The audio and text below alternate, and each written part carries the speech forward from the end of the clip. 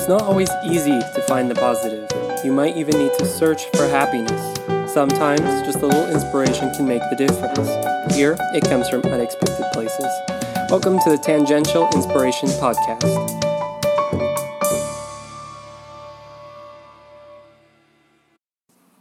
We were discouraged with all the negativity in the world and decided to focus on finding some good out there. Welcome to the Tangential Inspiration Podcast with me, Teresa. And me, Amy. We're two ordinary moms looking for inspiration wherever we can find it.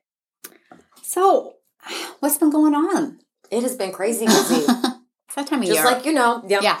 But we had my nephews over for a sleepover, which was a blast. How did they do? They did very well, minus 11 o'clock, and I had a whistle in my ear. Oh. But like one of those plastic whistles, so it Okay. wasn't awful. He wasn't like Dennis the Menace, but just adorable with Yeah. it. And then last weekend we went and did an escape room with my fun. brother and my sister-in-law, and we did not escape. We were cursed. Oh. So, yeah. If anything bad happens to me, it's because we didn't get through the I still want to escape do room. one of those. I've done I've told you the ones just out at the beach. I looked up the Cannon Beach one. I can't wait cute. to take the boys to do that. We're on episode 103, and I'm going to talk a little bit about Vital Winery, a nonprofit up in Walla Walla, Washington, so up cool. north. And I'm going to be talking about Christina Tosi, chef, founder, owner, and CEO of Milk Bar in New York City. And then later about a cool nonprofit, Bakers Against Racism. Ooh, I'm excited to hear about that. A few nights ago, we had Craig's brother over, my husband. Oh, yeah. And it was fun to catch up. Keith, after working for Microsoft and other companies doing marketing, is now working as an intern at a winery. He loves wine and has gone back to school to learn about making wine, cool. which I so admire that super- he's living yeah. his passion. And he definitely knows all about wine. I just love that he's following his passion. I love that you can just see it in his whole demeanor. We talked about a lot of wineries, and I learned a ton. Oh, good. But the one that stood out to me the most was Vital Winery, located near Walla Walla, Washington, Okay. which once again is a huge wine area Yeah. up here. Like many agricultural industries, the wine industry has seasons where there are tons of hours worked, particularly around the grape harvest, where many workers that's when they're employed. Okay. However, that's not a year-round need, so many of the workers are seasonal. And this often leads to a lack of benefits for workers who are right. not employed throughout the year. The wine industry absolutely depends on these vital workers, and since 2016, wineries and other businesses related to the wine industry in the Walla Walla Valley have taken steps to help get these seasonal employees access to health care. Oh, that's Which awesome. I know. I was so excited when That's you talked about really this. cool. Vital Winery, like other wineries, produces wine. The difference is how they use their proceeds. The proceeds from the sale of Vital Wine support health clinics that provide free or low-cost health services to winery workers. Almost all of the supplies, grapes, and even the production facilities are donated from other wineries or businesses in the area. Yeah. So the winery is a nonprofit, and all of the sale proceeds go towards open door, free clinics, or other healthcare sources for the local wine workers and their families. That is really neat. Definitely a win-win. The goal of Vital Winery is to harness the compassion of our industry to cultivate the health, dignity, and inclusion of vineyard and winery workers in our local communities. Vital Winery was started by Ashley Trout, who owns Brook and Bull Winery in Walla Walla.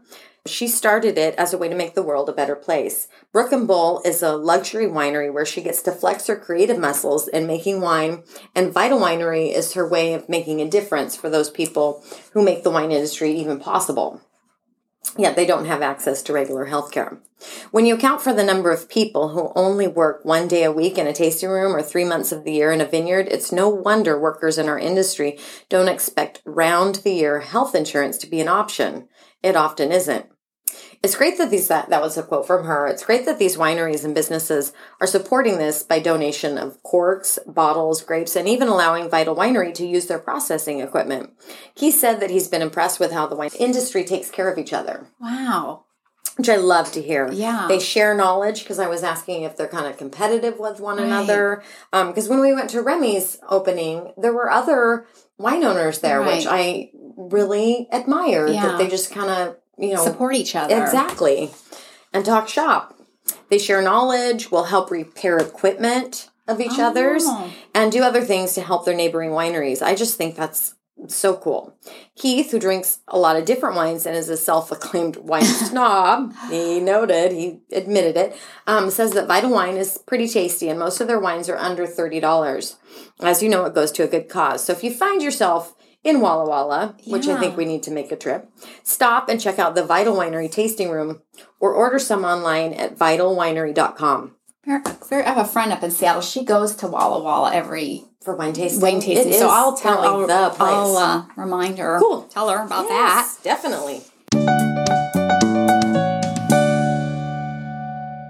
I've seen Christina Tosi on the Today Show, over the years with her, whimsical desserts. I mean, where she mixes cereal with all sorts of ingredients, creating these glorious, they're beautiful, fun, mouth-watering desserts that even by the way, the TV, you're like, whoa. And I learned a bit more about her in episode 44 when we talked about David Chang of Momofuku. David had hired Christina to create desserts for his restaurants and became a mentor and eventually encouraging her to strike it out on her own. Christina just came out with a new book, Dessert Can Save the World, which I love the title. She draws connection between sweet treats and how they bring joy and are a way of showing love. I'm with you. I love the title and I love this concept. Yeah. Baked goods and treats connect us heart to heart, really like nothing else.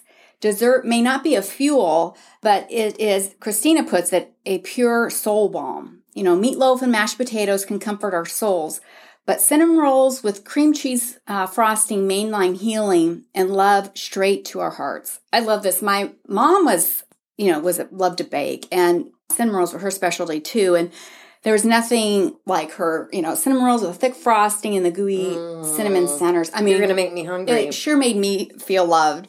How about you, Teresa? Did you have anything growing up that kind of was something that brings a memory? Or I remember my mom making cream puffs one time, and they were so good.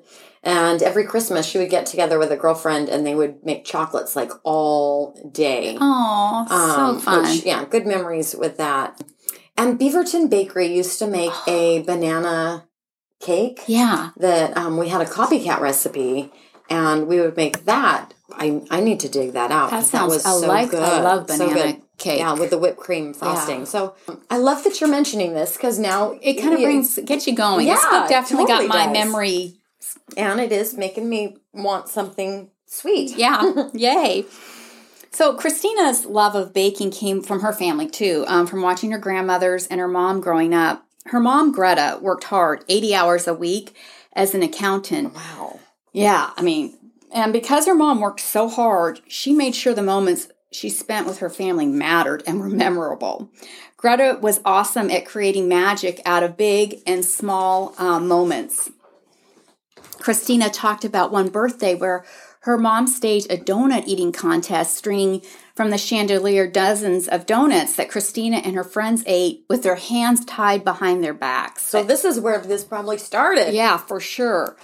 And her mom would put on epic Easter egg hunts where Christina and her sister Angela would throw on their softball cleats after church and race to the backyard where their mom would be waiting with a whistle to start the egg hunt. How did the mom have so much energy? I just think 80 hours and then sitting on the top? I think it really mattered. Mm-hmm. Every holiday was celebrated, St. Patrick's Day to April Fool's Day. Greta embodied this celebration of life's moments, even at work. When she became the managing partner at her accounting firm, where it was mostly men, she would create a scavenger hunt for the staff with clues to find their bonus checks. Oh, that's awesome. I know. Greta's love of celebrating people and special moments began for her when she was a teen at band camp. Her fellow campers received care packages. Greta begged her mom to send her one. Finally, her mom did. She sent her tomatoes from their farm with a note, "Bring this to the mess hall. They'll know what to do with them." Greta was disappointed. And probably embarrassed. Yeah, and she brought the tomatoes to the kitchen where they added them to the cheeseburgers that night. However, Greta didn't get the response from the fellow campers like, "Yay, Greta." Of course not. It wasn't until years later she realized her mom was teaching her the ties that bind giving and receiving. The note was saying, it's not about you, my dear. You already have everything you need. The best gift I can give you is the gift of giving to others around you, which is so impactful. I just love that. But once that clicked for Greta, it changed her life and has been her credo that the way to find joy is to give people joy instead of thinking of your own personal pursuits. Now, this, of course, had a huge impact on Christina. And as well as the baking, Christina's passion for baking really started in middle school. And she has, in the book, she kind of talks about her phases as she grows. So in middle school, she was really into oatmeal cookies, usually eating a lot of the cookie dough and baking the cookies so they were underdone and gooey in the middle. Back in the day when you weren't so worried about salmonella. Yeah, I was wondering about that. She experimented with cherry pie filling or granola. High school, she went through the cereal treat stage, mixing cereal like Cocoa Puffs and Golden Grahams with the melted butter, marshmallows, kind of a bit like the Rice Krispie treats. Christina loved to bring these yummy treats to school and share with her girlfriends. During college came the triple layer cheesecake stage. Oh my gosh. I tried one cheesecake and it did not work out. So this is impressive. Yeah, totally. Her specialty was stacking one layer of peanut butter cheesecake, one layer of chocolate cheesecake, and then one layer of white chocolate. Oh my gosh. Cheesecake with, as she calls it, a kilogram cracker crust. You could only have a bite of that. Yeah. I mean, it would be so rich. Christina is an introvert, which I can relate to. And she would give out the cheesecake to friends from class as a way of saying, hey, hi, how's it going? And in her early days working at restaurants, she continued baking as a way to connect with her community. She went through this sandwich cookie phase, making huge chocolate chip cookies, yes, underbaked, in order to get that gooey center. With the best way. Yeah, with the giant scoops of vanilla frosting kind of smacked between each cookie. She would bring a tray to share with her fellow kitchen mates, and her love of baking really is what led her to pursue a culinary career. So after college, Christina left Virginia for New York City to strike it out as a chef. Her first job was at Bouli, a fine dining establishment, also by going to culinary school. This was a thrilling time where she worked side by side with senior pastry cooks brothers Octavio and Justo. I love those names. They loved to give her a hard time. They didn't really feel like she had the chops to go the long haul. So she's entrenched in her new life, and she didn't go home for the holidays. Guess who showed up? Greta. And boy, did she. She surprised Christina at her work. In true Greta style, she made her way through the restaurant. She shook hands with everyone, introduced herself, asked their names, and wished them well, finally making her way back to the restaurant. And Christina is a bit embarrassed. Well, I wonder, hi, I'm Greta. Her mom's maybe a little bit more... Well, obviously more outgoing, but I'm wondering, what these people thought as she's walking into They're probably the kind of taken aback. Yeah, I would think so too. And then 2 days after Greta's visit, she sends a huge box with ankle Christmas socks, each stuffed with a handwritten note and a candy cane and a Starbucks card for every staff member. Aww. Such a sweet gesture. And it's something Christina has adopted, and every year since she's kept that spirit alive. Easter egg hunts to leprechaun footprints, and of course birthday celebrations for her staff. Christina finds daily reasons to celebrate and show up joyfully for others, which she calls just bake the cake. She believes dessert isn't just meant for special occasions, it's meant for any occasion. Like, I signed a lease. She says celebrate the good and the bad days. And it doesn't have to be a baked good. It could be a Snickers bar with a candle in it, or a note. A friend landed their first job. I like that. Me too. It's just little simple things. Yeah. In her book, Christina lists 10 things to celebrate. And I love them because they're not what you would expect. A snowstorm, a great haircut, beginning something, new project or vacation. It's really anything. Desserts create joy, which in turn create memories. And she talks about a memory from her childhood about going to Dairy Queen with her dad, which I can totally relate to. My mom went back to nursing when I was in first grade. She worked the 3 to 11 shift. So my older siblings were out working or doing stuff. It was often just my dad and I. And I have wonderful memories of going to Dairy Queen in my dad's white Ford LTD, which was a huge boat kind of, big sedan car. And we'd have the air conditioning going on full blast because it was so humid in Houston, and my dad loved air conditioning. And then we'd have Neil Diamond or Glenn Campbell playing. I can just hear Rhinestone Cowboy or, when I read that, I love that. But another fun memory Christina shared was about her mom picking her and her sister up from school with a bag of sugar babies that she'd leave them on the dashboard. And when Christina and her sister dove into these packages of sugar babies, they were gooey from sitting in the sun. And maybe that's where she gets her love of gooiness. Well, sugar babies can't go wrong when they're hard or when they're soft. They're good. Yeah. But Christina calls these moments joy trails, and which I love that. Mm-hmm. So as I talked earlier, baking for others is a legacy for the women in her family. Her mom would bake treats for meeting a client to sign tax forms, or bring her lemon bars to the receptionist at the doctor's office when she has an appointment. You're probably wondering why this woman does all this. Well, because she lives to remind people of their hearts. It really has been about paying it forward mentally. Like joy begets joy, kindness begets kindness. And I totally laugh when I read that Greta has an equivalent of a PhD in care packages, as Christina describes her mom. I guess she's sent Christina hundreds over the years. Wow. Packed with like new flavors of Oreos that come out, or a new chocolate chips for National Cookie Day, or treats for her dog, Butter. Oh, what a cute name. So cute. I started doing a few of these this year, care packages, to kind of connect with some of my family and friends that I haven't seen because of COVID. I've been doing kind of an Oregon theme. I found these cards that have like the PDX carpet on the background with Mary Jane's like standing on them, and it just says greetings from Portland. But it's just kind of a little way of saying, sending some love to some people. Thinking of you. Yeah, just thinking of you. So early on in Christina's career, she was a bit of a rule breaker, and I love this. At 21, when working her first job at Booley, she was surrounded by serious cooks. In her upbeat style each morning, she would say, "Good morning," to no response. How could no one respond? They were just rude. Working, you know. She said she quietly stuffed down her cheerfulness, put her head down, and worked. And then one day she said Greta didn't raise her to dim her light. I love that, to dim her light because someone else wasn't feeling it. Heck no. So she kept trying to reach out and chat them up.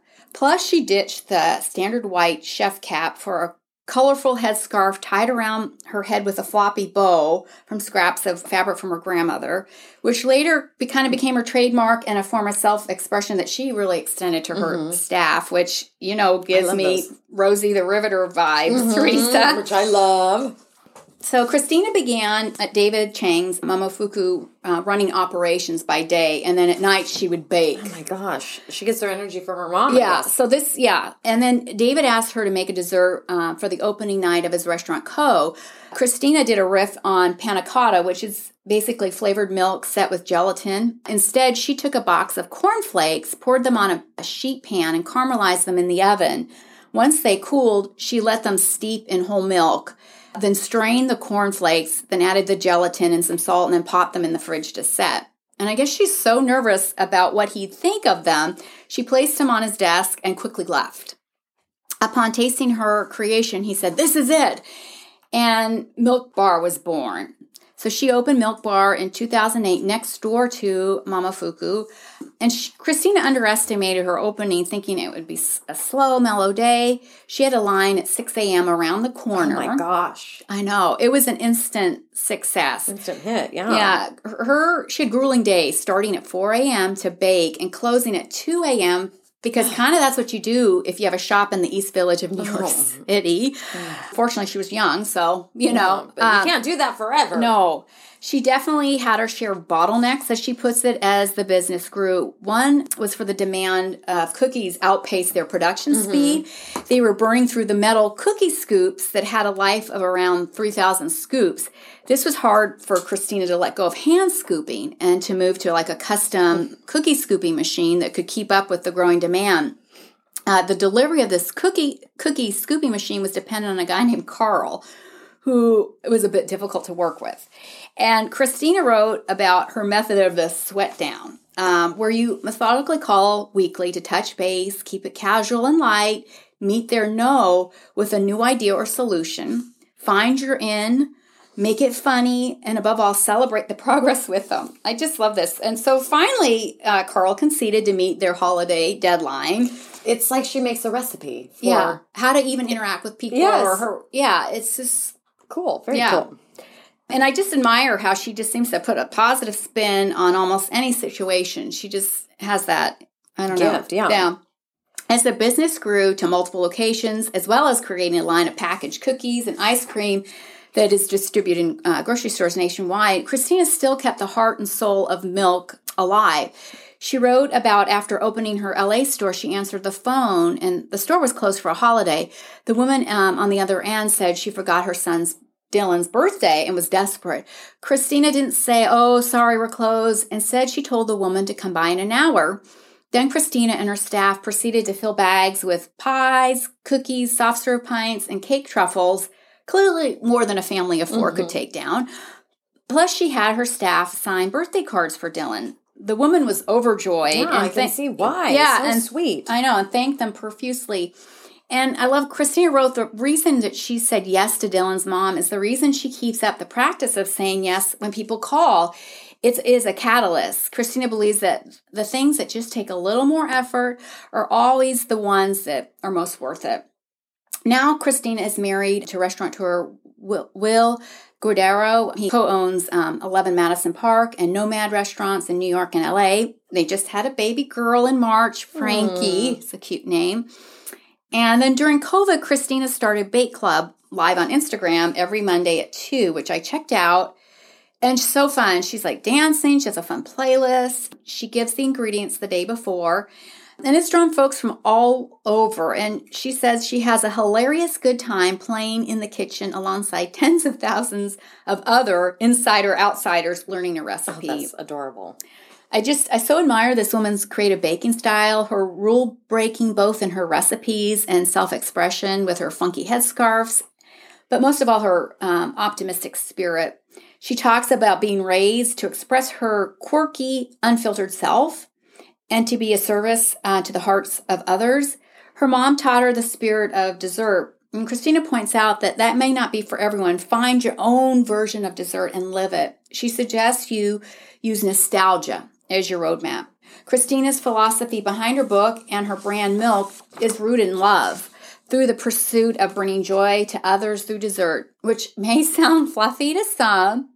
However, I was really blown away by her message. So. Yeah. I mean, of showing others, showing love to others by celebrating life's moments, the good, the bad, the big, the small.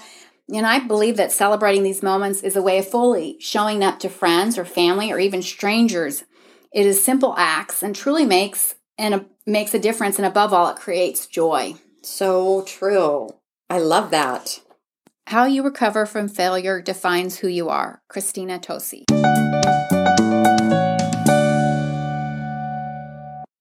I love learning more about Christina Tosi from her new book, Dessert Can Save the World. While reading her book, I came across another awesome baker and social justice activist, Chef Paola Velez. Paola is from New York with Dominican heritage, and she worked with Christina at Milk Bar. Paola co-founded the organization Bakers Against Racism, as well as a donut pop-up shop, Dona Dona, in 2020. Really cute name. Dona Dona raised $1,100 for Ayunda DC, an organization providing social and legal support to DC undocumented workforce. Before that, but after the murder of George Floyd and, the world kind of fell apart, Paola felt she needed to do more. Around the same time, Chef Willa Polina reached out to her to see if they could host a similar pop-up to Dona Dona to support the Minnesota Freedom Fund. The Minnesota Freedom Fund pays criminal bail and immigration bonds for those who cannot otherwise afford it. Paola felt a bit overwhelmed. She wrote up a mission statement and several details of how to bake at that scale and raise funds.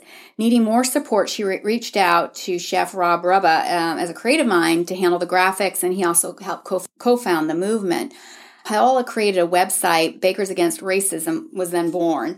Her hope was to collectively sell 150 pieces of one dessert and price it at $8 each to raise $1,200. She thought if we asked everyone to participate and collectively we could raise $96,000. The scale of the project seemed a bit daunting, but the international movement for Black Lives Matter fuels the sense of urgency. And I read that they said, we are armed to fight racism with the tools we know how to utilize, our food. Oh, that's awesome. Their mission resonated with thousands. Since its beginning, Bakers Against Racism has more than 3,000 people participating from over 200 plus U.S. cities, 40 states, and then 4 continents have participated in one of its global bake sales, raising over $2.5 million for social justice causes all from one worldwide. lady just having this idea. Yeah, and doing something you're passionate about. Yeah. Bake sales have played a role in political movements before. Georgia Gilmore Club sold peach pies, pound cakes, and hot meals to support the Montgomery bus boycott. The Montgomery bus boycott began December 5th, 1955, after Rosa Parks, an African-American woman, was arrested for refusal to give up her seat to a white person. So, it's been in the history, yeah. Now, Bakers Against Racism have launched a bake sale for people in Ukraine. And I love their hashtag, Bake the World a Better Place. Oh my gosh, that's so cute. So there's something about bake sales that bring people together, even on a global scale. I mean, it's so cool. And at the same time, raising money and awareness for social justice worldwide. Good find.